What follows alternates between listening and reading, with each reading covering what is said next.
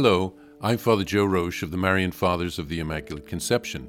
Thank you for joining us as we continue with our year-long journey reading the diary of St. Maria Faustina Kowalska from beginning to end. Today we take up from where we left off, beginning with diary entry number 1604. When, during adoration, I repeated the prayer, Holy God, several times, a vivid presence of God suddenly swept over me, and I was caught up in spirit before the majesty of God. I saw how the angels and the saints of the Lord give glory to God. The glory of God is so great that I dare not try to describe it, because I would not be able to do so, and souls might think that what I have written is all there is. St. Paul, I understand now why you did not want to describe heaven, but only said that eye has not seen, nor ear heard, nor has it entered into the heart of man what God has prepared for those who love him. Cross-reference 1 Corinthians 2:9, 2 Corinthians 12, 1 through 7. Yes, that is indeed so, and all that has come forth from God returns to him in the same way and gives him perfect glory. Now I have seen the way in which I adore God. Oh, how miserable it is, and what a tiny drop it is in comparison to that perfect heavenly glory. Oh my God, how good you are to accept my praise as well, and to turn your face to me with kindness, and let us know that our prayer is pleasing to you. Write down everything that occurs to you regarding my goodness. I answered, What do you mean, Lord? What if I write too much? And the Lord replied, My daughter, even if you were to speak at one and at the same time in all human and angelic tongues, even then you would not have said very much, but on the contrary, you would have sung in only a small measure the praises of my goodness, of my unfathomable mercy. O my Jesus, you yourself must put words into my mouth that I may praise you worthily. My daughter, be at peace. Do as I tell you.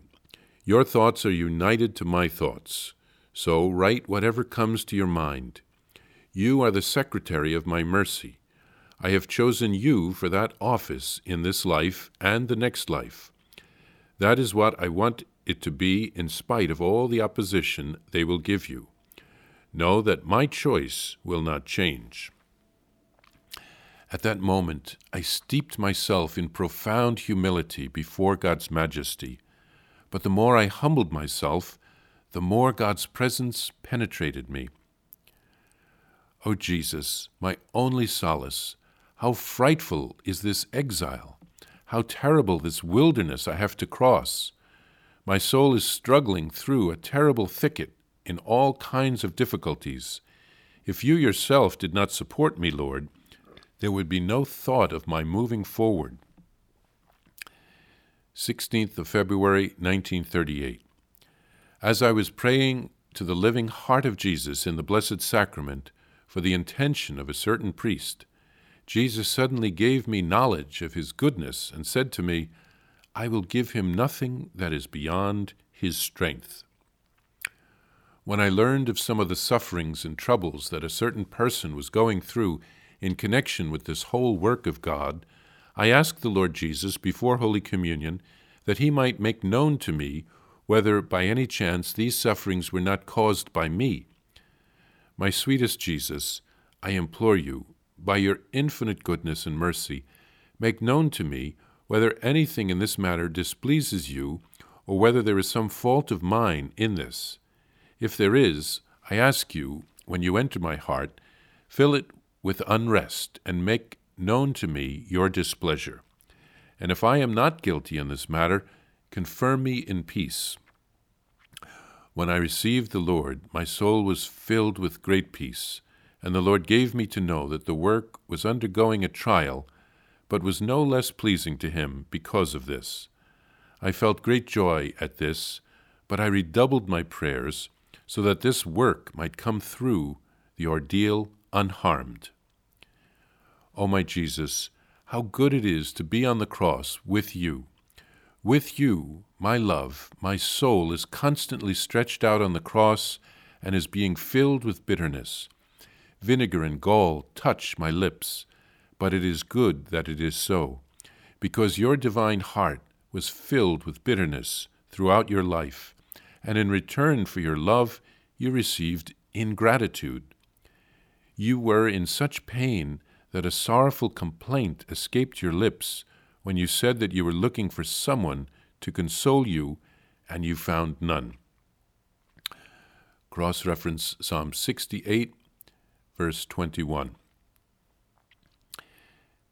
Here, St. Faustina writes of praying the prayer that comes at the end of the chaplet, Holy God, Holy Mighty One, Holy Immortal One, have mercy on us and on the whole world. She prayed this several times during adoration, and then she had a heavenly experience. She said that words cannot describe God's glory. She was immersed in God's glory. St. Paul said the same thing in the Scriptures, that we just do not have the capacity here on earth to comprehend what heaven and what God is really like. Jesus then tells St. Faustina to write down whatever comes to her mind about his goodness. Faustina learns that anything we write would only be a hint of God's goodness. His goodness surpasses anything that we can describe. Faustina writes what she can in her diary, and in this way she gives us a glimpse of God's goodness. Faustina then humbled herself before God, and her humility attracts God's love, and he pours out even more of his grace and himself upon her. Faustina writes of suffering during her earthly exile. She longs to be with Jesus forever. And then she learns of the suffering of a certain person. The footnotes tell us that it's probably Father Sapachko or Father Andrash or her Mother Superior Irene. And Faustina doesn't want others to have to suffer because of something that she has done. Now we know that Faustina was not a great sinner. She had some imperfections, and Jesus reassures her that there are some difficulties that this person has to go through, but she is not the cause of the suffering. So Faustina prays for the person and surrenders to Jesus' plan. And Faustina offers all of her sufferings to Jesus. She unites her sufferings with his on the cross. She is a victim soul, and she suffers along with her spouse. And she consoles Jesus' heart by offering her love to him. And we should all do the same.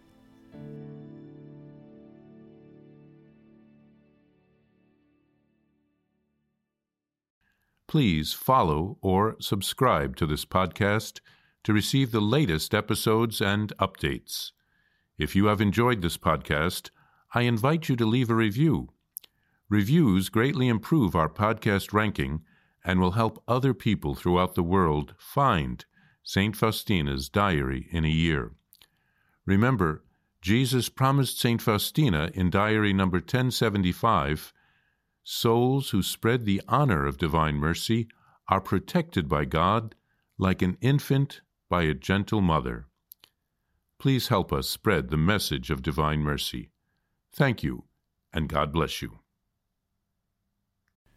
Visit shopmercy.org to order your copy of Divine Mercy in My Soul, the diary of St. Maria Faustina Kowalska. It's available in print in English, Spanish, and Polish, and in English as an e-book, available now on shopmercy.org.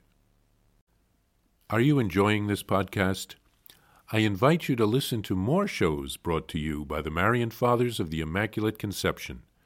Join us daily for enriching spiritual content, which will help you on your journey with Jesus Christ.